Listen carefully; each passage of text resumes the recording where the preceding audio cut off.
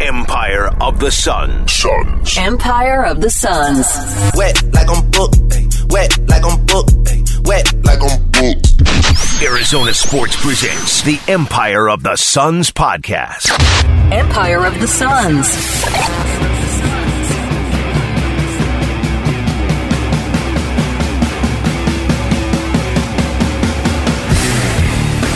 Hello there, welcome to the Empire of the Suns podcast. My name is Kevin Olson, joined, as always, by Kevin Zimmerman. He's back. I can do the intro the right way. What's up, buddy? Good to see you. As always, once again, but unlike the last few weeks, I'm good. Better than a lot of people around these parts. Suns fans, I have a question for you. The Suns' magic, gusto, everything that made them such a great basketball team completely disappears. Right when Kevin turns out to leave, what did you do with it? Who helped you steal it? Tell us everything right now. I argue that Criminal. It wasn't Criminal! me. We will put you on trial! I was around for the Pels series. I don't think it was there then. I know people are really depressed right now listening to this. I'm sorry. Trying to be a little bit lighthearted to start because this is going to be a difficult podcast for us to do because as it has been difficult to talk about this team for the last 3 weeks, 4 weeks, I don't know. I don't know what happened to this team. I have no idea. They just lost 123-90 in Game 7 of the second round against the Dallas Mavericks. Their season is over. It is over in a completely unimaginable and shocking way. Even if they weren't able to get to their prowess, let's say, of being the best team in the world in this game, the level of the complete absence of a fight shown in this game was mind-blowing and mind-boggling, and it is one of those instances where however you want to have opinions about this game, about the way this season ended and all that kind of stuff, there's obviously, you can always take things too far, but you can take it a lot farther than I would accept from my position going forward, because just the way that this all unfolded, the entire game, I barely watched the second half, to be honest. I was just mostly writing, trying to really nail down what I wanted to say, which I believe I did. We'll see. You can read it on ArizonaSports.com and tell me if I did, but this is it's hard to believe. If you can't tell, by the way, I'm stammering around it, and I don't know if I sound shocked, but I am completely and utterly shocked. Okay, that's where I want to start. Yeah. Are you more shocked that the season ended in this way over the last couple of weeks, or if the season ended like this in Game 7 specifically? What is more surprising to you? I'm more surprised how it ended today because I think there was something to be said about, and this is why we can't, this is just me speculating about human nature and that crap, where last year that team looked like they had an edge, right? Throughout the playoffs, they looked like they had an edge this regular season, that same edge. They were mad, they were motivated, they hardly had bad games. And then 4, I think we counted. I think we counted at the end of the regular season, it was 4, and they just played 4. They had 4 in this series, and they had 4 in the entire regular season. Yeah, so I don't know if that's a hubris. I don't know, or like expectations, like what? We're trying to. We have this pressure on us. We're trying to get somewhere that we didn't go last year, and then you're just looking too far ahead. Like I don't know if it's any of that because they've been so good about shutting out all the noise and being heaped praise upon them and still being pissed off at the world. Yeah. Oh, that's a great way of putting it. And I don't know why that just suddenly left them. We don't like speculation on this podcast, Kevin. We don't. We have to, though. But moments like this caused me to speculate, was there a moment of dysfunction that happened in this locker room a couple weeks ago or something? That's seriously what I have to ask. And there's no way to... Let's end the discussion there. We're not going to go any further on that. But it is the type of thing that I have to say after what I just watched. Because I don't know. We, as expected, post-game from the players and the coaches, didn't get much of an answer. I was expecting, I think the way that me and someone was talking about it before, with 3 minutes left in the game, I'm already in the post-game room and everything, getting ready, as I tend to do during blowouts, and I was just saying, Game 6 of the finals, that was heartbreak. That was heartbreak that they were going through, and I expected this to be more of anger. I did not feel the anger from them. I know that they're all extremely pissed about it, and more so, I would really like to believe that they're more pissed off than heartbroken. Mikal was still really heartbroken. Cam was as well. It came through for both of them. But Yeah, I think we didn't get much from post-game. We heard they're going to come back better than ever next year. They're going to use this as fuel, all that mumbo-jumbo, which doesn't do squat for what we're seeing in front of us right now.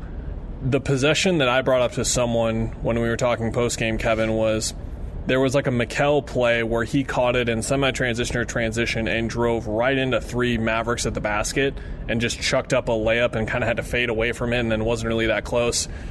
And in my head, I was like, they're going to lose this game. I don't know how much they're going to lose this game by. Right? That was one of the first couple possessions of the game. And in my head, I told myself, they're going to lose. I don't know how much they're going to lose by, but they're going to lose because a player like him who is so in rhythm, who is so mistake-free, doing something to just be fair here, as stupid as that, for a player like Mikal Bridges to panic, to press, to try and do too much. This team never does that. Kevin, I got to go back to Earl Watson or Igor probably to see a game that I can't do that, though, because the way I phrased it in the recap, I can't remember seeing Devin Booker in an important game, press for shots the way that he did at the start. Passes. I've never seen him too urgent because he is always in flow. That is why he is one of my favorite players to watch in the league. I can just say that as a basketball fan, just with how in rhythm he is, how he does everything to the beat of his own drum, yada yada. Never too high, never too low is like a catchphrase for a Montyism that he actually applies to just his game. The tune, the fine-tunedness to his game, it was completely gone for him. And guess what, Kevin? It's a lot easier to trap Devin Booker when you know Chris Paul can't take advantage of it on the other side. And there was a possession, again, we're talking first quarter, it might have been second, where Book had it on the left wing, trapped, swung it to Chris Paul on the right wing, and he just stood there with the ball for like 3 seconds, didn't do anything. And I was like, oh boy, they are going to lose this game by a lot of points now. I wasn't sure by how many before, but now they're going to lose it by a lot. What happened? I don't know. I'm at a loss. It's crazy because people are gonna everyone kind of overblames someone, right? Like, I've been critical of Monty Williams this whole playoff run. It's not all his fault. When Aaron Holiday really would have helped tonight, Kevin. Yeah, I'm kidding. I mean, Chris Paul's injury, you can blame him. Yeah. The roster, you can blame that on James. Like, there were so many things that went wrong, and we talked about it at the Pelican series before I went on leave. Like, they got bailed out by really good players who we know are really good players, and that's still a fact. And it just wasn't there. And another theory, if you want to throw that out there, is they just long playoff run, quick turnarounds. 82 games where the starters are being run pretty hard, and Monty, this is another thing he took blame for. 2 seasons, we talked about this a lot, 2 seasons unlike any other season, and the example of the guy that I kept bringing up, so this is the 3rd season, and so it was 3 seasons in a row like that. Yeah. Jay Crowder was the guy I always brought up on the podcast, who he plays the bubble year with the Heat, quick turnaround to the Suns year last year, and then they have a quick turnaround again this year. Now they're back on a regular calendar, but that is a really good point. Sorry, but go on. Yeah, I mean, is that part of the when we say the effort didn't look like it was there for so many games, and it's just they're slow because they're just worn down? Like, there are just so many different ways you can take this. How about the fact that there's just a clear blueprint to beat this team? Because I'm thinking about when we have like a 3-day turnaround to the Western Conference Finals, I got to start thinking about how to preview a series against the Warriors. And my main piece was going to be on there is a blueprint to beat this team now. Press Chris Paul up the floor, crash the offensive glass, shoot threes. And the Warriors were going to do that in and again, to something that you and I talked about with Devin Booker and his injury and stuff. Boy, was it clear that overarching point that I made, I think 3 or 4, I think that was after Game 4, where I said, I hate to be bold and put the hot take hat on and all that kind of stuff, but if they lose in the first or the second round, they were never going to win the championship anyway, regardless of people's injury status. Chris Paul's left quad injury, it's being reported by Mark J. Spears that he has a left quad injury. If he has a completely healthy quad, they're still not winning the championship this year, unless for some reason that left quad is the thing that started all of what we're watching, which again, I don't know. I'm not going to... Okay. Last time I tried to make a dumb comparison like this, I talked about someone pooping on the floor, so I'm not going to do that again. But, I'm just trying to kind of figure it out, and I think to what you're saying, I thought Sam Cooper had a really, really good tweet, and it is really, really hard. I got to be honest, for Suns fans to have really good tweets right now because of everything they're going through emotionally, rightfully so. I'm not saying that as a dig, but he had a tweet where he said, and they were the guys who made continuity a meme, him and Mike on the timeline, or on the timeline. Are they my brain's dead. I haven't had a day off in a month, guys. I'm sorry, but I'm about to have one in a day or two, though. How about that?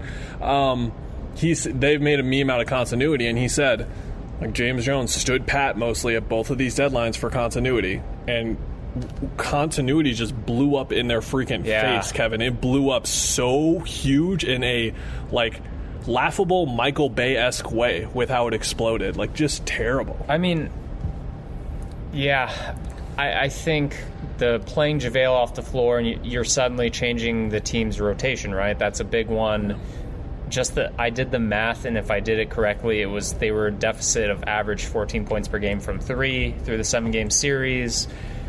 And so that's analytics, but like the Mavs did a really great job taking Book and CP out of even the mid-range. And then we've hammered this so many times, but when you don't have a team that can get the mid-range shots because of the scheme, when you don't have guys who can dribble downhill and get to the bucket,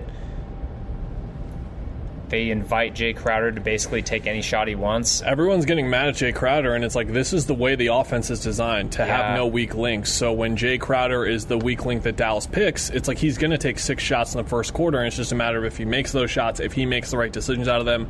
And gosh, just to go back to like how just nervous they clearly were, the amount of turnovers like on transition passes and stuff, just he had a couple, and they were forcing pushes, I know, outlet passes. Crowder has a negative connotation, but he's an incredibly smart basketball player, and some of the turnovers that he had tonight, I was like, the guy who has been nails like in his career, that is what I know him as a guy being just rock solid. No one played well. No, I was going to ask you that. Do you think anyone didn't play badly? I think everyone. Wainwright. I think everyone who played in the game before it was over played badly. Yes. Played very badly. I should have prefaced this at the top.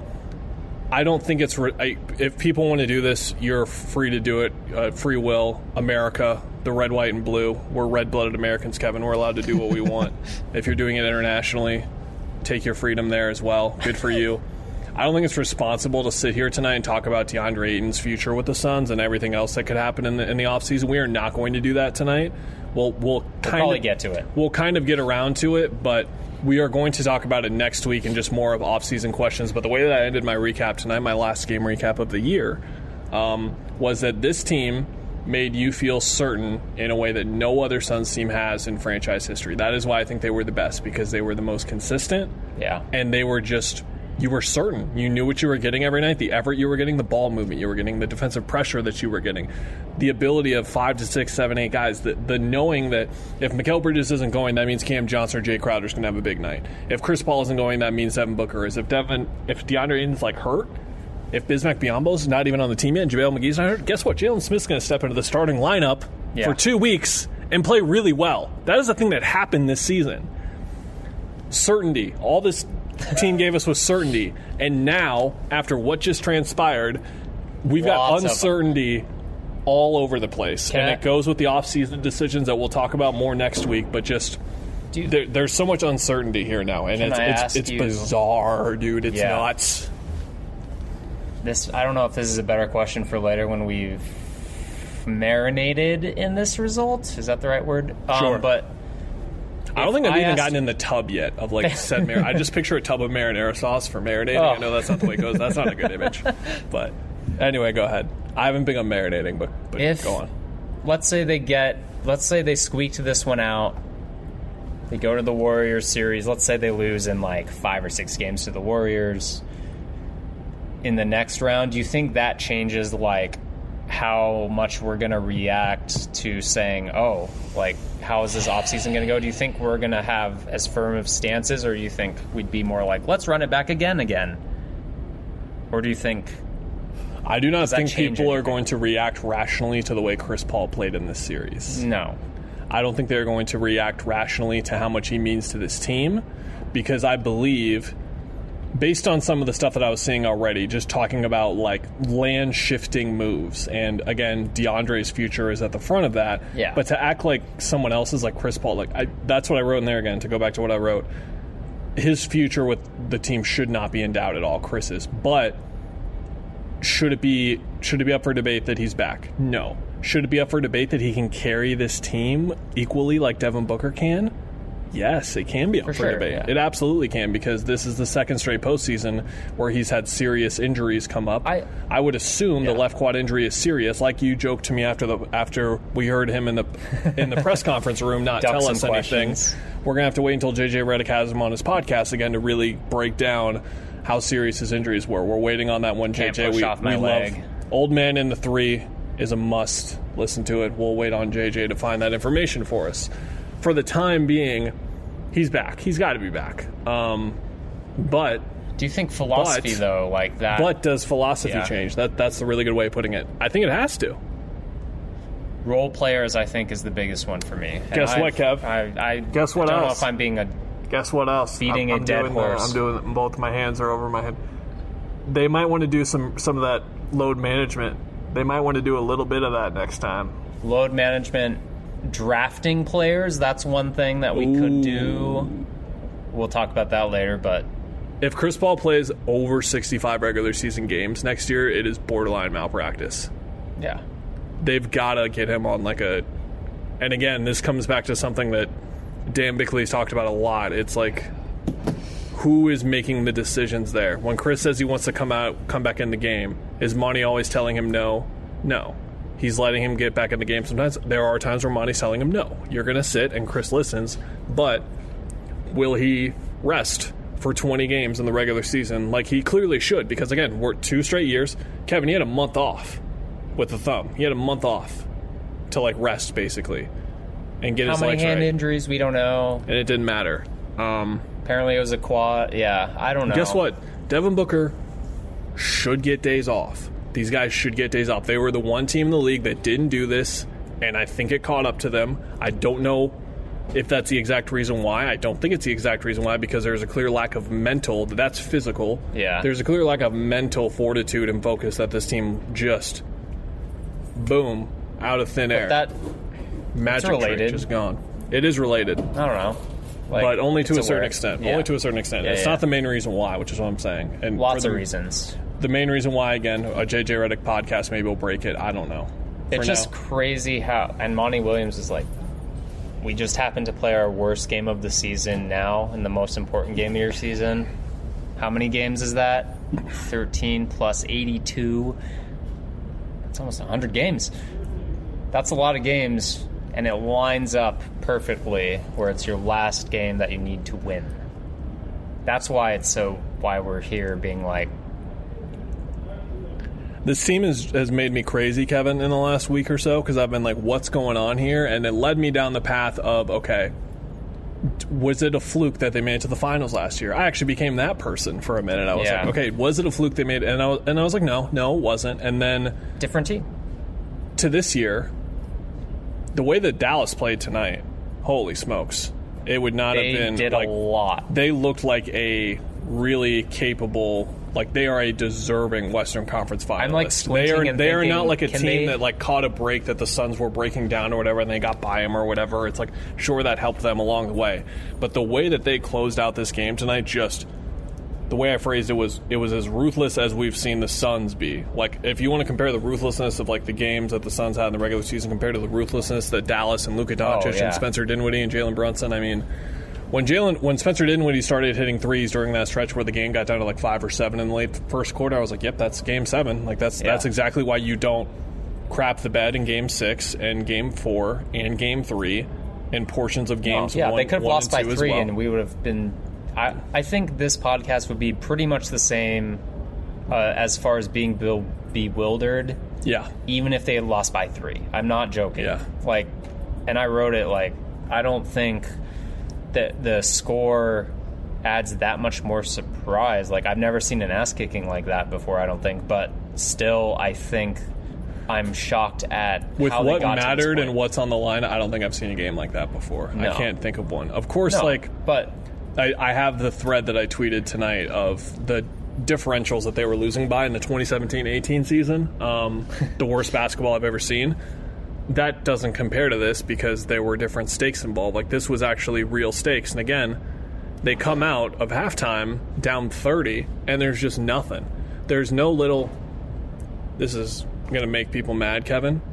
When the Lakers' season was ending last year in the first round, you remember that run by LeBron for like 9 minutes where he was trying absolutely everything, and it's like, I'm just going to dominate this game for 9 minutes here and see how it goes. Yeah. They didn't really make that huge of a dent. I think they got within 8 or 12 or 15 or whatever it was after that huge blowout. But that is what the Lakers showed in a similar situation where they were gobsmacked after a quarter and Devin Booker hit 6 threes or whatever it was in the first quarter. The Suns weren't capable of that tonight, which is crazy because the Lakers are a dysfunctional mess, and they were even last year. So to not see that from this team, which is anything but dysfunctional in my opinion, again, hard to describe or figure out. Play of the game, and lots of people pointed this out because it was that shocking and striking was, I think it was after a timeout where it was like one of those early first half timeouts where it was bad already, but it was like, all right, you guys... get you into shape, and they run a play out of the timeout that ended in a Biyombo post-up with a dude on his back to tell you how bad it was going as far as execution. And that's a mental, and that's not even like, oh, they blew up our play, let's get to something else. That was just like, here's what we got. Biyombo post-up, hook. Shout out Marquise Chris hitting a corner 3. Ice cold. It was incredible watching Luka do all the things the Suns do to other people. By the way, I would like to point that out. Is your phone wet? I don't know what's going on here. There's a wet situation over here, and there's a laptop near the wet situation, so I don't like said wet situation. Okay. Okay. I think we're fine. I'm going to form a wall with my arm in case said wet situation. Stan Van Gundy wall. There are electrical wires by me. I'll be fine if something happens. Nothing crazy will happen. We don't need you for a few months. It's fine. I'm just kidding. So Marquise Chris hits a corner 3, which was just that was my last game tweet of the year, and I felt great about that because it was just ridiculous. And for him to have that moment was just everything coming around full circle to, again, the 2017-18 team, a member of the 2017 team on the other team, hitting that 3. Is Brandon Knight still on? He's not still with the team or on their team, but he was on their team at some point last year. Of course, Reggie Bullock, a former Ryan McDonough great. Yeah. Wow, crazy stuff. Luka was amazing tonight. Just the level of I'm that guy, superstar stuff that you want to see. Book had it in Game 5. Luka had it in Game 6. Luka had it again. He had it a lot. In Game 7. He was the best player in the series, and it was not particularly close, even though Book was really good in this series overall. Hey, he could have been teammates with... I'm sorry. It's okay. I just had to throw that in there. Maybe it was too early for people to start tweeting me my Luka articles last year, but, you know... Even if they were wrong then when they tweeted them to me, but, you know. Excellent tweet of the night, though. Retweeted by Jim Sharp. I don't know what message this is, but Suns and Moon eclipsed on the same night. Apparently there was an eclipse outside. Not much of an astrologist, Kev. I don't know what you're talking about, but... I'm Pisces. Cool for them. Oh, that's yeah. Yeah. Well. Okay, let's go back to that point. How would you look back at this series from an individual perspective? Chris was hurt. Whatever. Devin was great, and I don't think, again, if he's getting trapped and Chris can't move, and then I talked about this with Dave Burns while you were gone stealing the soul of the Phoenix Suns like the Dementor that you are. Blame me. Eric Gordon would have been nice to have in this series, or any other ball handler that was better than Aaron Holiday, because they got negative contributions from their backup guards in every single game except one.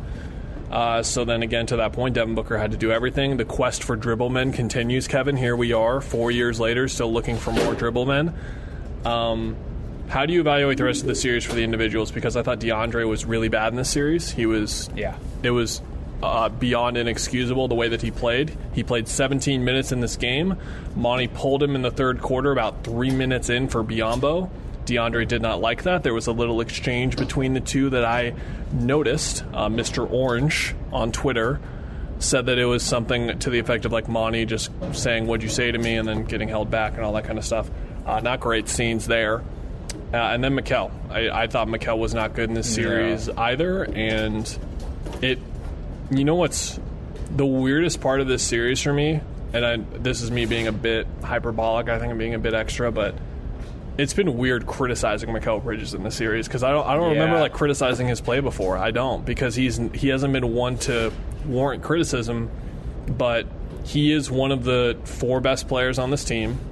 He was not one of the 4 best players for the team in this series. I thought that he was not put in a great opportunity to do so defensively because of the way that they were switching so easily off of Luka Doncic. The way that Nekias tweeted it was really great, was that when Dallas was hunting, and we'll talk about Monty here in a bit, when Dallas was hunting Chris Paul, the Suns were just letting them. It's like soft switch, here you go.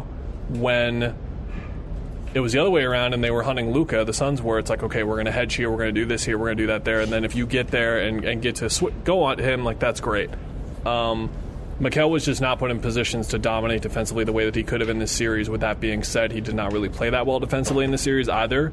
I thought it was really, really telling that Torrey Craig closed Game 6. Yeah. I talked about this with Dave Burns. This is going to be a repeat of what exactly I said last episode, but you'll enjoy this because I was sitting courtside. I saw Mikal Bridges walk this way, Torrey Craig walk this way, and I was like, where's he going? Oh. What's going on? And I looked at the clock, and I was like, oh, no. oh, wow. And again, to your Darius Garland rule, whatever you want to call it, of, like, coaches knowing more than us, like, that's the Darius Garland rule. Like, they're like, oh, man, he must be playing worse than I even think, like, watching him. And Monty's doing that, yeah. In that game specifically, it was getting stuck on screens, allowing dribble penetration. That is something that victory lap for you for calling out dribble penetration as a problem for this team, because the dribble men, Brunson, Dinwiddie, and Luka, they really got to the bucket a lot in this series. Even Dorian Finney-Smith and Reggie Bullock were able to do it. Maxi Kleber took a dip in the pool every now and then. Or he just took a dip out to the three-point line, and DeAndre panicked and chased him off to let someone go down the lane for a layup. You have thoughts on the way DeAndre or Mikal played? Because I thought Mikal wasn't as bad as DeAndre. I don't want to lump them together, but I mean, the energy that DeAndre came out with tonight was just insane. Again, defensively, offensively, he was floating. It was crazy. It was a lot of the series, the last few games, where he did that thing where they put him in a couple actions and he starts overthinking, oh, I got to get to Maxi, and then he runs when it should be someone else, and then someone just blows by everyone, and there's 0 people in the paint for the Suns. And that happened way too often. I think it was Game 6, where it was just like, that's DeAndre doing all the worst things that we've seen when he's having a bad night. I honestly couldn't tell tonight because it was just a bloodbath, so I hardly paid attention once it got to like 20 I don't even know if it's all on him. I gotta be honest. Yeah. Because it does matter, the dribble penetration. There's no contain. What's he supposed to do other than like, okay, I'm breaking rules to go maybe help and solve, put out a fire if I can. Mm-hmm. And that's where it's hard when these things start snowballing on a team like that, is like, I don't know how to put blame on people. But it wasn't good by like all of them, I'll say. Cam Johnson has not been the same since his quad injury. I don't know if that's related or not in terms of his play, but he hit a level this year where 18 points per game as a starter, I think it was, and we just didn't see that guy in either series. I don't know why, but we didn't. It might have to do with the quad. It might not. I don't know. I thought Jay Crowder was great in this series. It's really good. Those first 5 games especially, he was great. Was not good in Game 6, was not good tonight. That doesn't mean he wasn't good for most of the series. And then beyond that, there were no contributions. Landry Shamet had a great Game 5. Yeah. That's it. Campaign really, really struggled. JaVale McGee really, really struggled. I thought Bismack Biyombo even started to struggle in Game 6 and 7 once it was and this is where we'll pivot to Monty, once it was like, oh, Bismack Biyombo's in. Okay, we'll do this, this, and that instead of this, and that. And then that was that. Yeah. Some soul searching to do for the coaching staff, I think, with adjustments, because Jason Kidd had a field day in this one. Credit to him. He was like a laughing stock. Can we say that nationally when he was hired? I laughed when he was hired. I laughed out loud reading the tweet, and I was dead wrong about him as a coach. And it's crazy because like of how like, he came as a micromanager, and they did not look like a micromanaged team. They looked like they were well coached, and he's kind of just like, okay, Luka, you go do the thing. We're going to have my defensive principles and beat the hell out of them. But on offense, it's pretty simple. Luka, go do your thing. There are shooters everywhere. His first year here, Luka shows up really out of shape. And then for the first 30, 40 games, he's like, screw it. You guys are going to be really good at defense, and then whatever, we'll figure out the rest after that. But it was clear, like, they are going to be good at defense right away. And, like, watching them, I think they played them in, it was like that 3-game stretch in, like, late December, early January. They played two times. And I remember seeing them defend, and I was like, whoa, this is not Rick Carlisle's team. I'm confused about how easy I think the Warriors will still win, but I think that's going to be tough. I think it goes at least 6. And the Warriors aren't playing well, but I cannot wait for Maxi Kleber versus Kevon Looney minutes. You know how I love my weird centers and how weird every single one of them is. I can't wait. It's going to be great. Yeah, but Monty's got some stuff to figure out, man. This was not a good series for him. Not good. By God, Kev, Jason Kidd put Frank Ntilikina in the rotation mid-series, and that little French boy thrived like he never has before in his NBA career. I don't know. Yeah. They've got a lot to figure out because, again, their depth was fantastic all year, and then they had no depth for this entire postseason. I remember sitting in these same 2 seats with you after 4 games in the New Orleans series and just saying, that New Orleans has the better depth and it's not close. And then you said the thing after Game 3 or Game 4. It was Game 3 or Game 4. We talked about that after Game 5. For Game 3 or 4, you just said the simple thing, like, this is not as good of a team as they were last postseason. It's not close. Monty and Cam Johnson both, when I asked them this kind of question, said similar things where it's like, you can't, like, compare teams. And that is completely fair. But this is mostly the same group, so we have an idea of what to expect from them. And this was nowhere near what we've come to expect from them. They seem confused, yeah. Yeah, exactly. The way that I wrote it is that the worst thing could be if they are as clueless as we are in terms of what happened here. Because if they don't know, that's a huge problem. Like I said, you want to hope that something happened behind the scenes here, or else if it's just random and they don't know, that's an issue.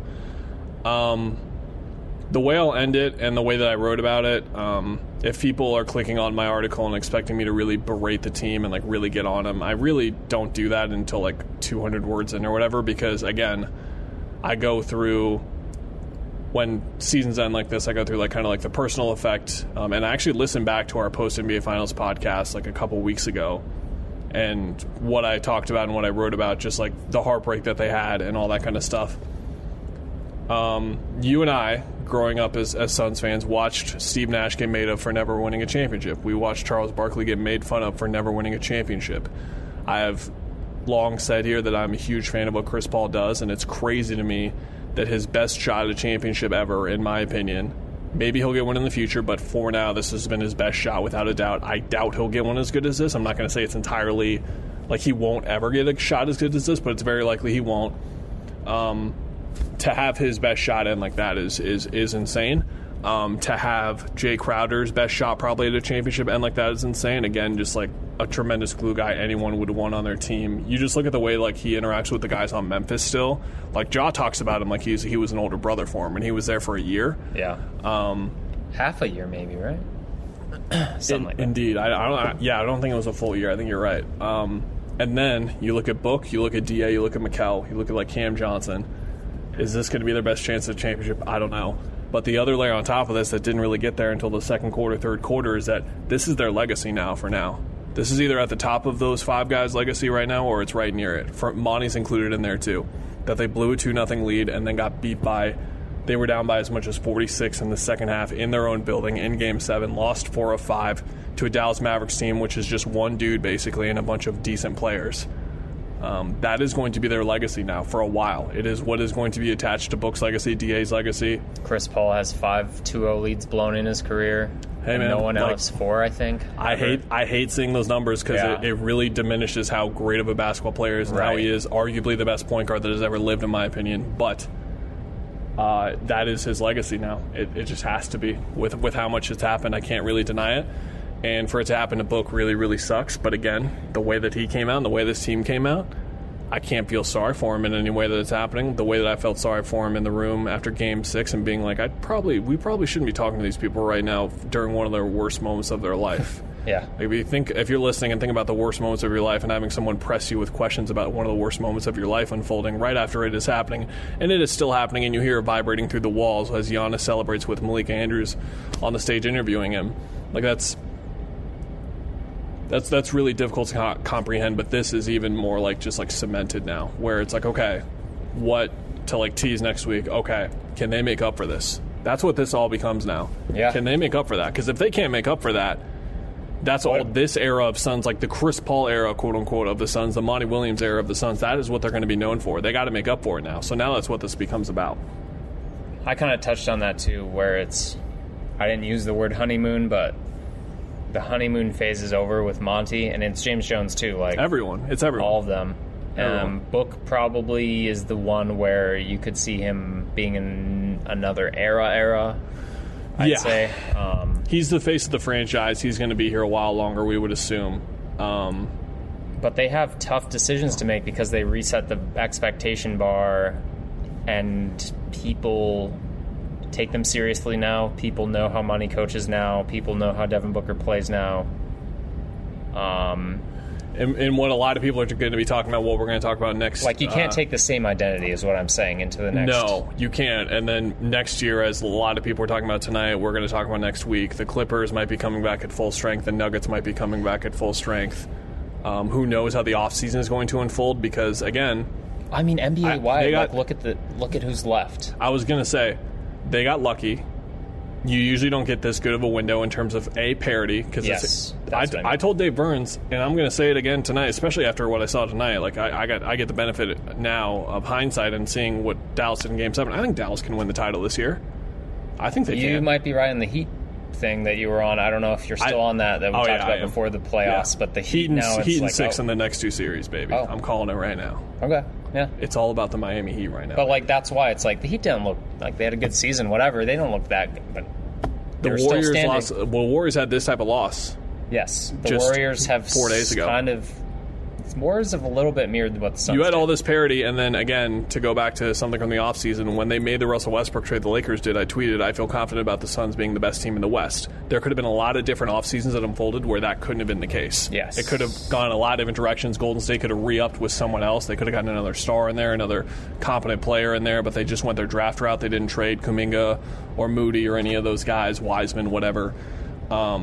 I don't think they're going to get that good of a shot next year. I cannot see it happening ever. Yeah. And then again, to that point, now we're talking 2, 3, 4 years, 5 years beyond that when Devin Booker's like 30. I don't know. I don't know if that good of a shot's going to come again. It depends on the team they put in front of them, but a lot of it has to do with the teams around you. Yes. And they had a golden opportunity, and they just let it fly away like this in such an unbelievably shocking fashion. That's why it hurts, too, if you're a Suns fan, I'm sure, because you kind of have that, like, if there was, like, if let's say the Nets had their threesome of Harden, Kyrie, Durant healthy all year, they just blew through the league, they were healthy, their role players were playing great. Let's say that happened, and this happened for the Suns, maybe you'd be like, oh, I don't think they would have. Like, Milwaukee looked like a threat until Middleton gets hurt. They're gone. Boston's like, Peyton Pritchard had a big game today.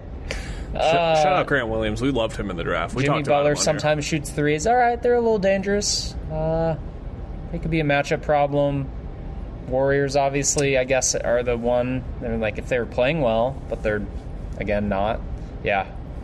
You and I have got some catching up to do, pal. We have missed this D-back start to the season. Shouts to Torey Lovello. We got some catching up to do. For getting this together. Looking at some ball. Well, bud, we have done this now for, what, 6? This is our 7th season? I think we've done every year of Booker's career. Maybe the second year he was here is when we started the podcast, so this would be year 6 of the podcast. It has been a delight. You and I, for those listening, do never, ever, ever take for granted being able to do this. And I'm going to have a post on my own personal Instagram, and I post until next time at the end of every season because, like, I don't know if I'm going to be able to do this again next year, man. Like, getting this grateful of an opportunity to cover an NBA basketball team. Like, you never know when you're going to be able to do this stuff. So just know, listening, we do not take it for granted at all. You hear me complain about having days off or whatever before. That's just me complaining like anyone else would be complaining about anything, and me being a complainer with the complaining that I do. But again, we're just staring at the Valley Court right now, and this is it for the year. It's crazy. Thanks for being along for it, buddy. It's been fun.